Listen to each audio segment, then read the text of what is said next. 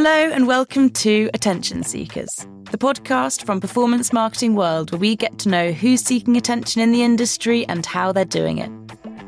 Performance marketing is all about attention. It's the currency that is traded between consumers and advertisers, whether it's seconds on a screen or clicks on a link. So if you're not an attention seeker, you're not doing it right. I'm Lucy Shelley, junior reporter at PMW and your host for Attention Seekers.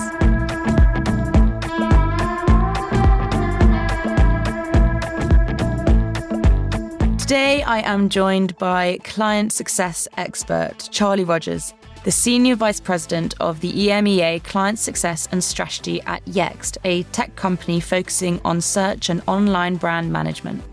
Hi, Charlie. Thanks for being this week's Attention Seeker. How are you doing? Very well, thanks, Lucy. I'm really delighted to be here. It's only the second podcast I've done, so hopefully it's going to go well. Not too many edits required, but let's see. Yes, well, no, that will be passed on to our producers. That doesn't fall into my hands, but let's hope we make it second and your best podcast so far. Excellent. Well, would you mind introducing yourself to our listeners, telling a bit about yourself and what you do at Yext?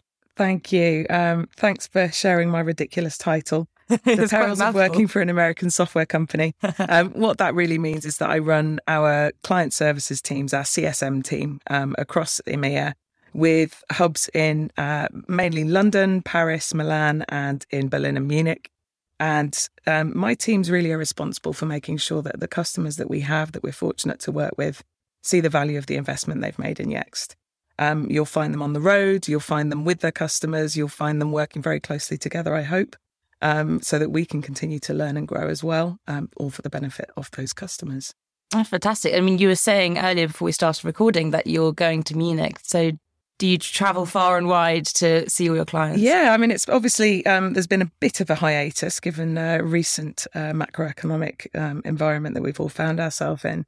But yeah, typically you'll find me on the roads. I love to get out there, be with our customers, be with my team. So yeah, you can find me in any one of those hubs that I mentioned across Europe and often over in the US as well, which I really love doing. Sounds fun. Sounds like a globe-trotting job for sure. Probably sounds a bit more glamorous and exciting than it really is. But yes, it's a great perk of the job. Well, let's get to know this week's Attention Seeker a little bit more. Let's delve into what you do to seek some attention. But before we get there, can you tell me something about what's getting your attention recently? Yeah, I think there's a few things out there at the moment. I think the one thing the pandemic's really taught me and got me gripped by, I think, is this concept of how humans respond to change and change which is forced upon them. Obviously, today we're going to be talking about a whole raft of things, but one of the things I'm really passionate about is great leadership and also customer centricity in that leadership. And the thing that jumped out at me recently was Sheryl Sandberg actually stepping down from Facebook. It wasn't the fact that she's stepping down. I think she's more than earned a bit of a rest and a bit of a change in what she's doing. But it's the way she does it. Her communication, she shared the email she'd sent to the company on all of the social platforms. And I really enjoyed reading it because what struck me there was that balance of transparency, but also real kind of genuine authenticity, which I think has been a hallmark of her leadership in big companies like Facebook and Google. I just always appreciate the human element that she brings to it. And that's something that I try to do as well. So I wish her all the very best. But I think there's a lesson in leadership that can be taken from that piece of news for sure. I think that's a really lovely thing to bring, actually, a kind of a good response to change. Because, I mean, there's been so much change going on and no one really likes too much change. It's something that we all try and kind of hide away from. But yeah, it's a strength, isn't it? Being able to kind of respond appropriately. Can you recall any time where you've had to respond to a massive amount of change at Yext or previously? Yeah, I mean, I think change is something that is inevitable in technology anyway, right? So my whole career has been in tech, primarily marketing technology. Pace is, it can be hair-raising at times. And then suddenly you find yourself in a pandemic. And you said, yes, humans don't necessarily like change. I'm one of those weird people that really loves it. So I enjoy the unexpected. I enjoy being able to think differently about navigating through something unexpected. And I really enjoy helping my teams and our customers to do the same. So for me, the pandemic was exceptional time of learning. Yes, it was not great. I'm a very big extrovert, so lockdown, homeschooling of my 2 sons, whilst doing a very busy full-time job was, let's say, it was a challenge for me personally. And I certainly hadn't really signed up, although I'm married and I have 2 kids. I hadn't signed up to spend 24/7 with those people for such a prolonged period of time. I think the thing that kept my grey matter ticking over was, how will we respond as a business, as humans working with other humans? Because let's not forget that even though we're a tech company, it's the human interaction and engagement that really brings that flavour, that uniqueness to any relationship between a customer and a vendor. And I guess what you're saying there is also that I like change as well a bit. It's not too much. Okay, how much is not too much? I was always taught, and this might sound a bit cliche, I've done a lot of theatre in the past, but when you're limited in what your options are, it forces you to be creative. So it forces you to try different avenues. So I guess that's kind of, the same as well. When you're kind of restricted by your possibilities, you look elsewhere for your solutions, and who knows what can happen. Well, exactly. And I love that reference to theatre. That's certainly something I used to do back in the day, especially when I was a student. But yeah, I think if you can embrace change, or at least get comfortable with the fact that change is inevitable, because it is, and that change brings opportunity, I think my job as a leader is to try and create some framework of comfort around that change. So people have the freedom then to think differently and be creative. And from a customer experience perspective, for my teams, we want to be creative, yes, with each other, but actually more importantly, we want to help our customers to see that we are thinking for them, we are thinking ahead for them, and we want to help them to innovate, even in, especially in moments where they're not entirely sure what that next step or turn should be. So yeah, you're right. Change brings a lot of freedom to be creative. I think if you can create the right space and environment to do that, where it's safe actually to try things and experiment a bit. And slightly probing question, but how important is creativity for a tech company? I think it's huge. I talk about 3 key behaviours that I look for in people that work in my teams.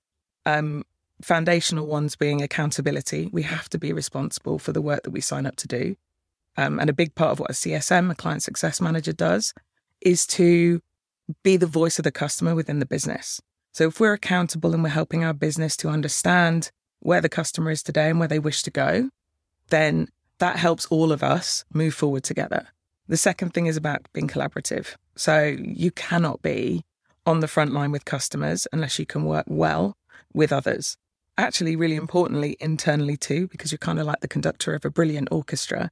That orchestra can sound beautiful, or it can sound a little bit jarring if you're not bringing the right people to the table at the right time and having that intuition. But if we are accountable and if we are collaborative, actually that creates some kind of space, because you become more proactive to then become that creative innovator. And that's the bit that brings the magic in a tech company. Tech is never going to be the silver bullet all on its own. It's all over everything I've ever spoken about. I think it's tech plus people, which creates the magical outcomes that really everybody's seeking. And I say magical because I'm a tech nerd and I love marketing and all of that stuff. I think other people's magic might be different. But for me, there really isn't anything better than a customer who will say, we can't do without your technology, and we see your team as part of our business because they have really inserted themselves into our teams, and now they're bringing a different voice and a different perspective. That to me is where the magic happens. I mean, absolutely. I mean, everything you've mentioned just there, again, harks me back to theatre. It's the collaboration. It's working in a team, and it's finding a solution that works for all, and people that you want to continue working with as well, which I think is the main point. But we want to know really how much you would seek attention, how much of an attention seeker you are. So can you tell me about a time when you have done something completely ludicrous for attention? Yeah, I am. As I said, I'm an extrovert. We do this thing called Myers-Briggs at Yext. Every new starter we'll take the Myers-Briggs profile questionnaire, and we all talk about that quite openly in the business. When I got my results back, my extrovert score was the furthest to the end of that scale, actually in the business, I think, at the time, which I think is a good thing if you can manage it and harness it. And sometimes, of course, it can be overdone. But that's not something that's just developed in my time at Yext, right? As a child, I loved being the centre of attention, and that got really, I got a chance to put that to the test at university, where when we spoke about theatre earlier, I'd never done any kind of theatre prior to university. I do like to sing. I was a singer in a band.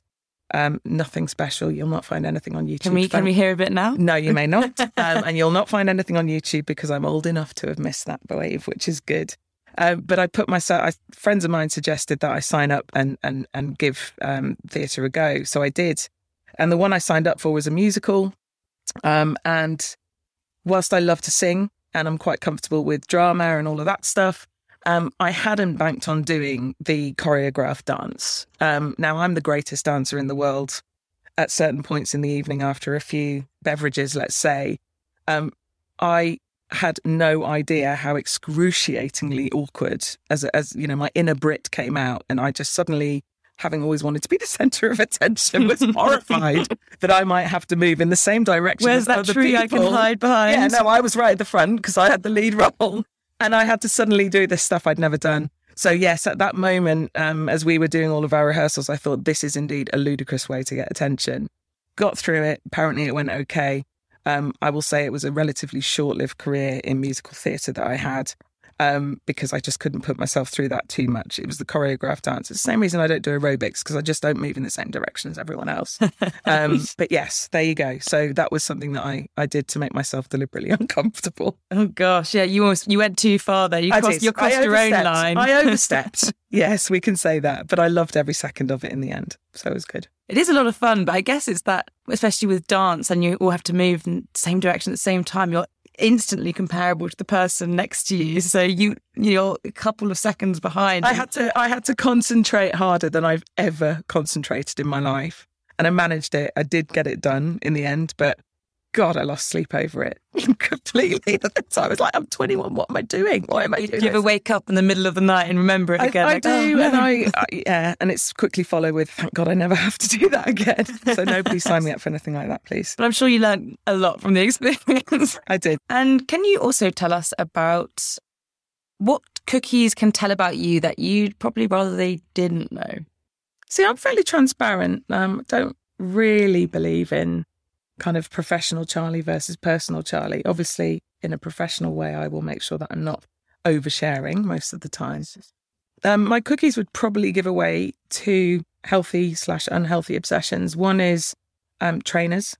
So I'd say it's probably becoming more of a problem as I get older, in that I love them. And my husband constantly will see boxes arriving at the door and he's like, how many feet do you have? And is this a necessary purchase? And I'm like, look, it's all for the good of my mental health. This is excellent purchasing from my perspective. So yeah, there's a ton of stuff that would, in my cookies, that would show that I spend an unhealthy amount of time on the Nike website, on the sneakers website, and on all kinds of other niche websites trying to find the latest and greatest. And my son has inherited this, unfortunately. Oh gosh. And it's not so great because I'm the one buying the trainers for him. So I'm having to limit it quite.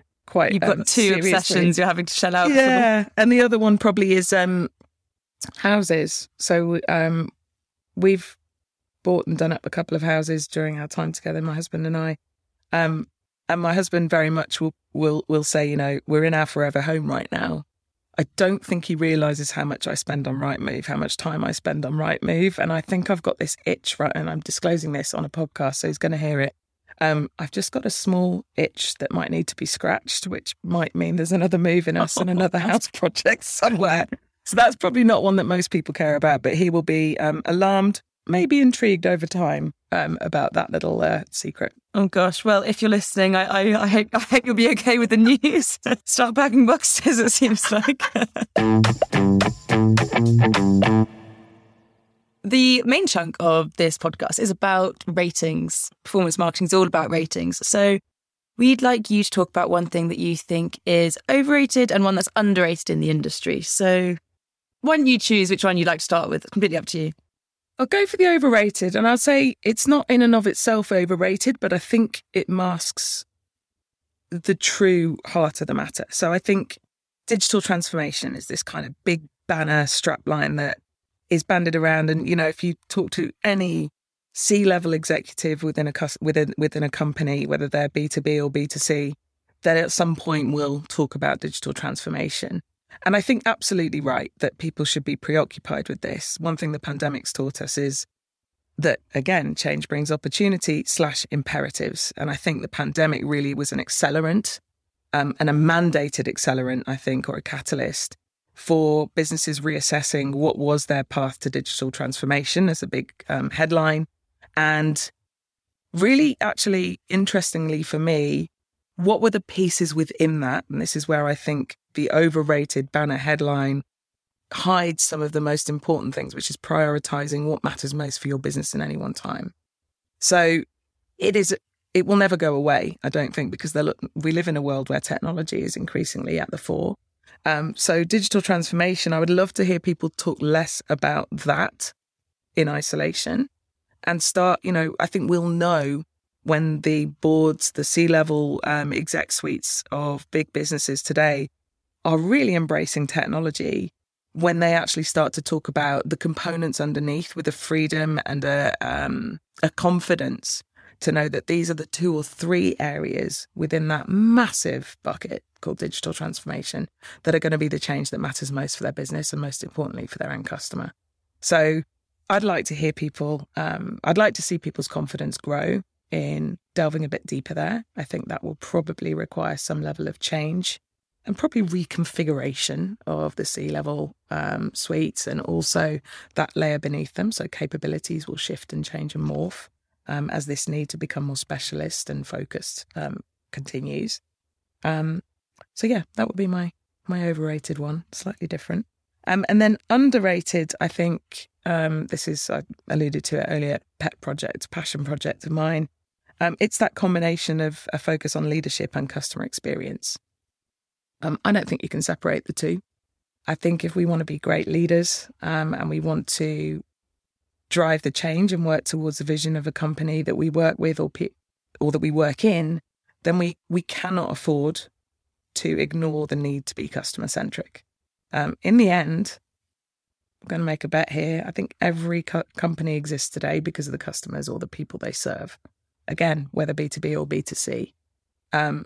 Because of the rate of change that we've spoken about, because customer experience and expectations even of consumers has grown through the pandemic. There was a SuperOffice study recently. It said that 67% of the people surveyed, of those consumers surveyed, so their standards of customer experience, their expectations of that have never been higher.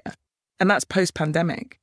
Because everybody had to change the way they were buying. Companies had to change the way that they were speaking with and listening to their customers. And that, of course, informed how the business needed to change. And it was a bit like doing open heart surgery on a marathon runner while they were running the race. Nobody knew where that race would end. Most companies emerging from a pandemic don't still know what the final implications of that pandemic are for their business. And so a lot of it was done, I think, on intuition at the time. But increasingly now we're getting a ton of data that we can reflect on, and we can also drive more certain decision making.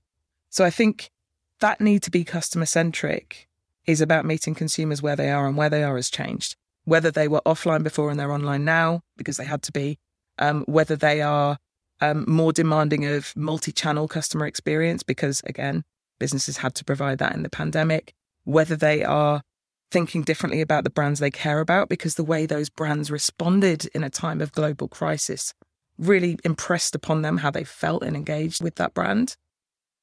The fact is, we all have to do things differently. It goes back to what we talked about at the beginning, change. We either embrace it and ride the wave, or we kind of hide a little bit from it and we miss the wave. And I think this is a really critical time for that. So that underrated thing for me about bringing the customer to the heart of the business, you will hear lots of businesses talk about it. I do. I meet customers every day. I was chatting to a CMO a couple of months ago. They were saying, I'm building a CX function in my leadership team. I was like, tell me about what that means. He said, well, I've got someone who is going to be focused on looking at the data to do with our customers, and then we'll spin up different operations. And that will help us to know and understand our customers better so we can do things differently. I said, what capabilities are you thinking about in that CX function? You'll have a leader, sure. Have you got data analysts and insights people that you're going to bring in? Have you got people with proven experience of excellent customer experience focus? This is one of those big shifts in a business. You can't suddenly say the customer is king or queen unless right from the top down, you can show your business internally first. This is about the leadership piece. That this is actually not just a kind of mentioned topic. This is core to the way we exist. And you can help people right on those front lines know, what does being customer obsessed mean for them? How can they be successful when they're working with their customers? What does that mean for their career? Right? You want to get people excited about working in an organization and environment which is customer centric. That is truly, I think, when customers start to say, I want to work with you not just because of your product or your tech or your offering. It's because of the way you think about our experience. As an extrovert, was the pandemic then something that kind of excited you in a way because it brought about this new opportunity for people to access their customers in a different way? It must have been a daunting challenge to begin with, but once the opportunities presented themselves, was that quite an enlightening, exciting experience? Yeah, there was a couple. Obviously as an extrovert, personally, it was a real challenge because I get most of my energy from being with people like this, like being in the office and bouncing around and being quite disruptive and noisy on the office floor, meeting with our customers and new people all the time. That's what really fuels me. So that was interesting because I wasn't getting that kind of natural, I guess, food for my soul from a professional perspective. However, from a work perspective, it was super interesting. And one of the things I said I learned a lot in the pandemic, one of the things that I wanted to really think about on reflection with my team was how we would go to our customer during this time. And we said, I got together with my leadership team and with our EMEA leadership team as well.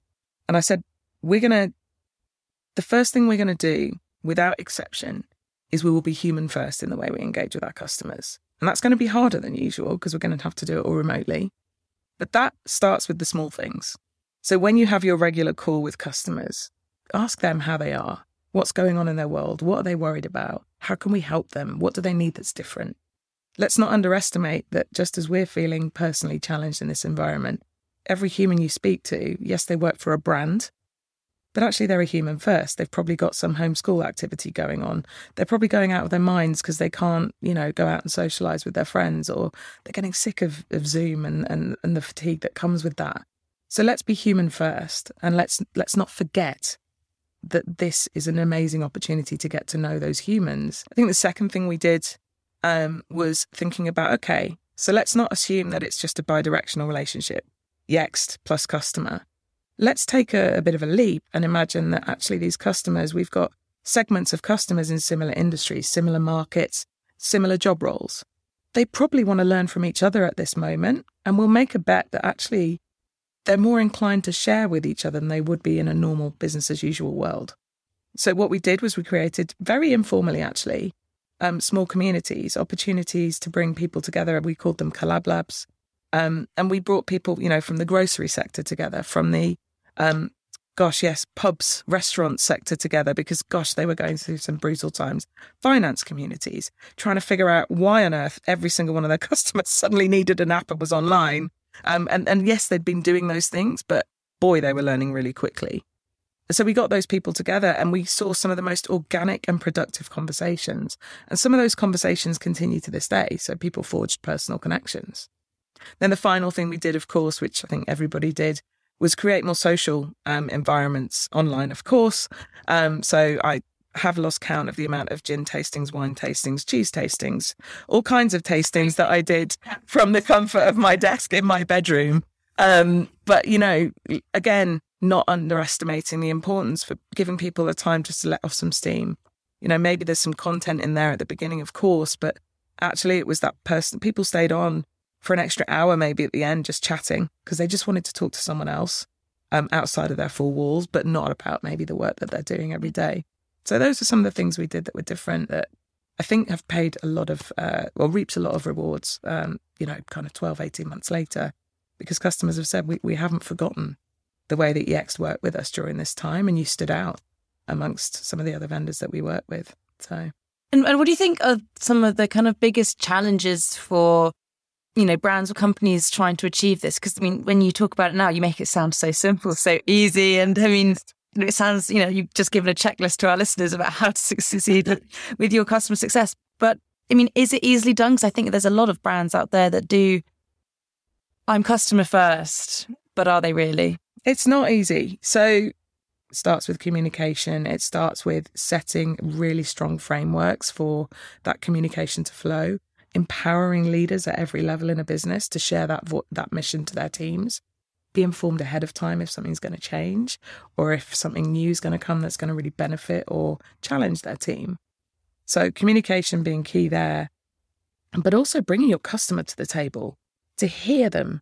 And I don't just mean, doing a survey here, there, and we do our NPS surveys and our CSAT surveys and all of that good stuff. But I mean, taking those insights that you get from the conversations you're having at that moment, it was on Zoom, but of course now increasingly back in person, and being able to surface those within the business and putting them into the places, the projects that matter most, so that actually the customer's part of driving our change of our business.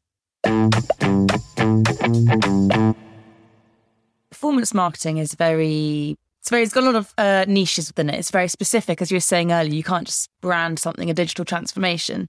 So I would like to teach me an element to demystify something in the industry and teach me, someone that is new to it, something new.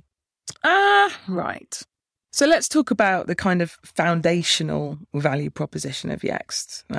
We've existed for a long time now, since 2006, and we started in a one-room office in New York, and now we've got multiple offices around the world.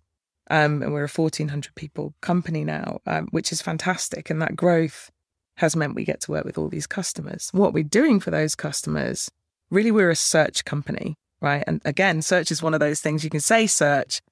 Used to be a paid search expert. That was my career before I got into the search that we're doing here at Yext. There's a multitude of different things under search.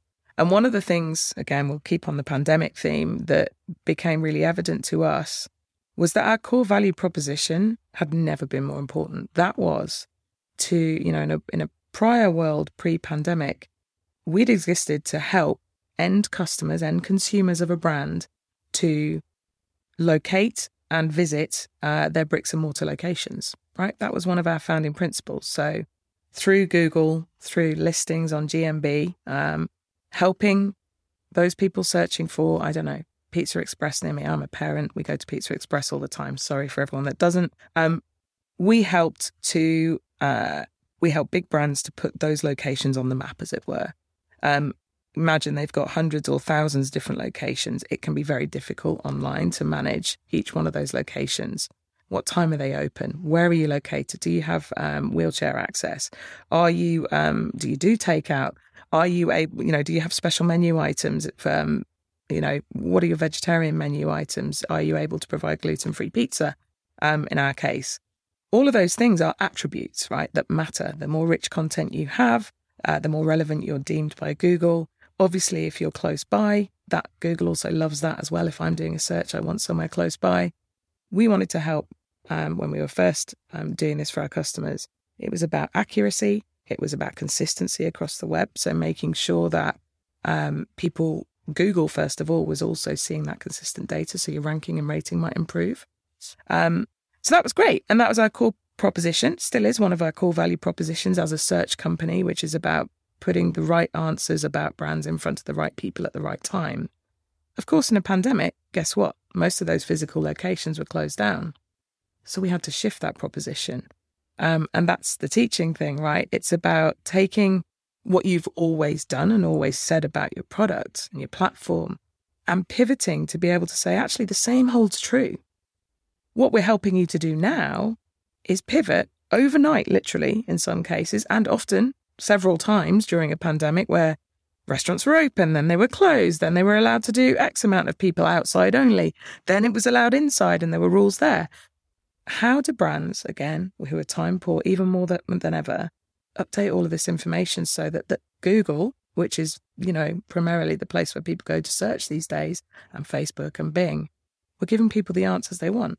The last thing you want, as a consumer, is to search for, is this restaurant near me open now? Or where's a great pub that I can meet my friends? Or take out beer in this case. Get there and find out it's closed. That's a terrible customer experience. And yes, you could say, well, that's a Google thing. But as a consumer, I'm like, no, you should manage the facts about your brand, even if it is a pandemic. In fact, especially because it's a pandemic, my expectations of you have grown. I want to know, can I get my Pizza Express to go? Will it be ready in X amount of time? These are things that really mattered, and they were different. So that I guess the teaching piece there is, we all have in tech, we all have our value propositions, we have our platforms. We have to, just as humans, we need to pivot. We have to be able to reform and learn from the environment we're in to show different value. And that was the piece that for me was really powerful around our technology. Such an accelerant for that. And the work is never done in tech. So especially in search, especially when it's related to organic search, SEO, paid is a bit like turning on a tap and turning it off. And there's a lot more to it than that. I won't bore you with what I think about all of that. But in SEO, there's a bit of art in there. But increasingly, you can't just rely on art, right? It is science. It is data. It is doing things at scale. And the brands who can do that at scale fastest win.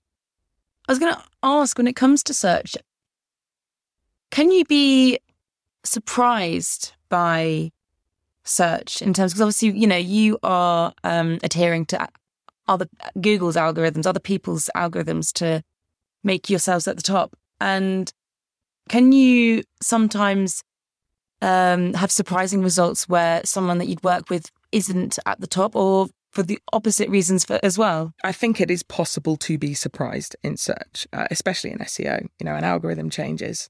Rules change. A brand might start doing something different that's innovating ahead of the curve, and suddenly everyone else is like, hang on, what did they do that was so different than us?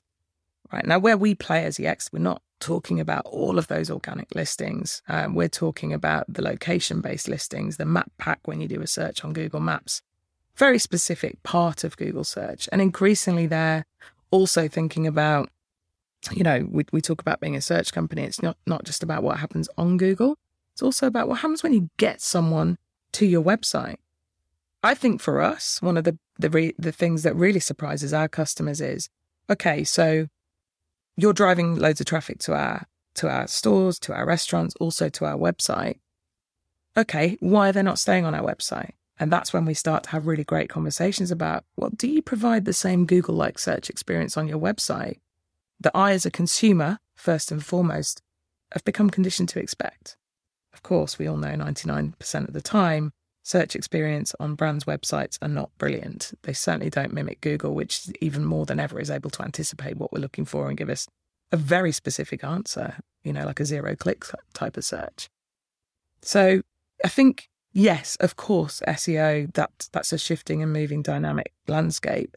One of the reasons I think Yext has been so successful is because we're able to give time back to SEO teams and brands to start thinking a bit bigger about their SEO strategy and how that dovetails into paid. What data that they get from what they're doing with Yext can then help them to maybe change their whole business strategy, the way they deal with customers, what apps they develop next. Again, we're swimming in data, but it's about the insight and about looking for those anomalies, I think, I would caution.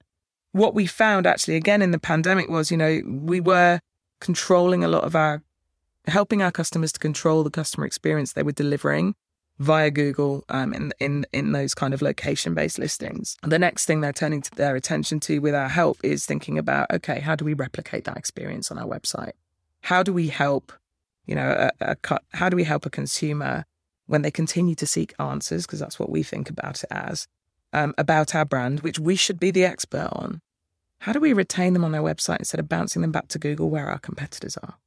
It's a great example of this. It's a case study that we released.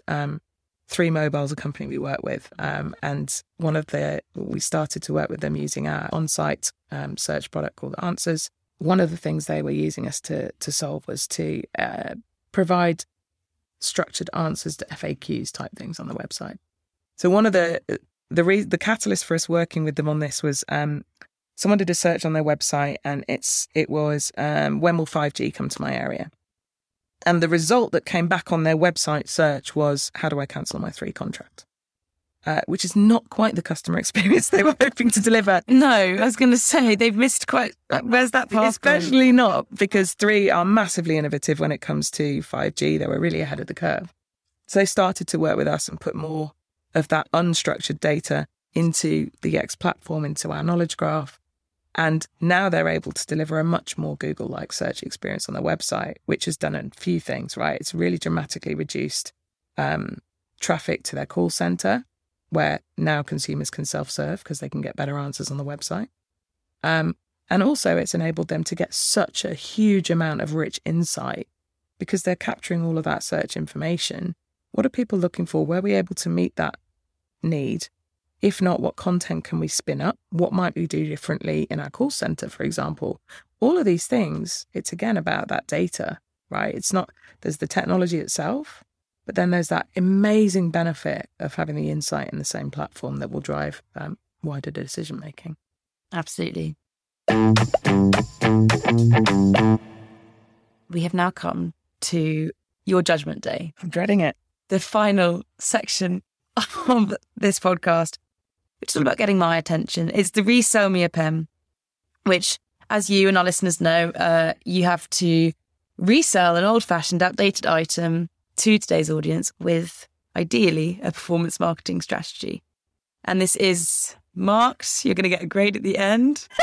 You better try your best. And you have an hourglass. So when you're ready, let me turn the hourglass over. Great. Lucy, what does an hourglass mean to you? What does it do? Records time. Okay, yeah, sure. It shows you how much time has elapsed. Have you ever considered the benefits to your mental health of an hourglass? I have not. Well, let me tell you, there's a secondary benefit. Yes, there's the functional, time is elapsing. You can monitor how much time has elapsed, and they're beautiful things. But actually, you'll find if you do have a little bit of time yourself and you're in need of just being able to shut down, I don't know, whatever voices you might have in your head or the noise that goes on in the day-to-day, I couldn't recommend more that you buy my hourglass, which actually, when you sit and watch it, becomes something of a mindfulness champion for you. You will find that watching those grains of sand slipping through the very small gap in the middle of the hourglass, somewhat mesmerizing. I would defy you to think about anything else when you're watching them. I guarantee you, and don't pick, an hourglass that's maybe an hour or 2 hours. You might want like a 3-minute egg timer for a quick win here. But I would definitely recommend, take that 3 minutes, watch it fall, and see how your mind is cleared at the end of it. Oh, thank you. That was a lovely meditation process you just took us through there. Do we have a performance marketing strategy there, or are we just going to... First things first, yes, functional benefits. Second order effect is make sure you're looking for the secondary benefits. In the case of everything we've spoken about today, there is a practical application of every tech platform. In our case, it's all about search. The secondary thing to think about, and I would argue the more important and valuable thing when it comes to changing and evolving an organization, is looking for what else does it bring you. In our case, that's the data, that's the insight. I think it's incumbent on every business to have teams wrapped around that data and insight who can surface, yes, the trends, but also the anomalies, and enable C-level suites of people to think differently about where their business is going and what it might be, always with the customer at the centre of it. Fantastic. Thank you. Okay. So you gave a very detailed strategy there. How you'd approach this. You have taken me on a lovely guided meditation there, talking about the sands dropping through the middle. Although I must admit, I don't think I've learned anything new from this hourglass. I don't think it's been resold. No, true. I'm really sorry, but I think I might give this one a 6. Well, out of 6, right? 6 out of 5. Excellent, excellent. I really hope that hasn't dampened your day at all. Not at all, not at all. Yeah, 10 a.m. on a Tuesday morning, you start with a 6. But I mean, we've got... The only way is up from here. The only way is up. Exactly. We don't want to start too high and then you've only got... Exactly. I'm very happy. I would say there's a reason I'm not in sales. And in fact, I focus on the experiences that we provide. Well, you took me on an experience, didn't you? I You did. got me involved. So there you go. Well, thank you so much for being on this week's episode. It's been great hearing you talk about leadership, the value and importance of people and overlooking biases and everything. So thank you so much for being on our podcast. I hope we've satisfied your attention-seeking desires. I think so. It's excellent. I've really enjoyed it. Thanks very much, Lucy. Brilliant. Thanks very much.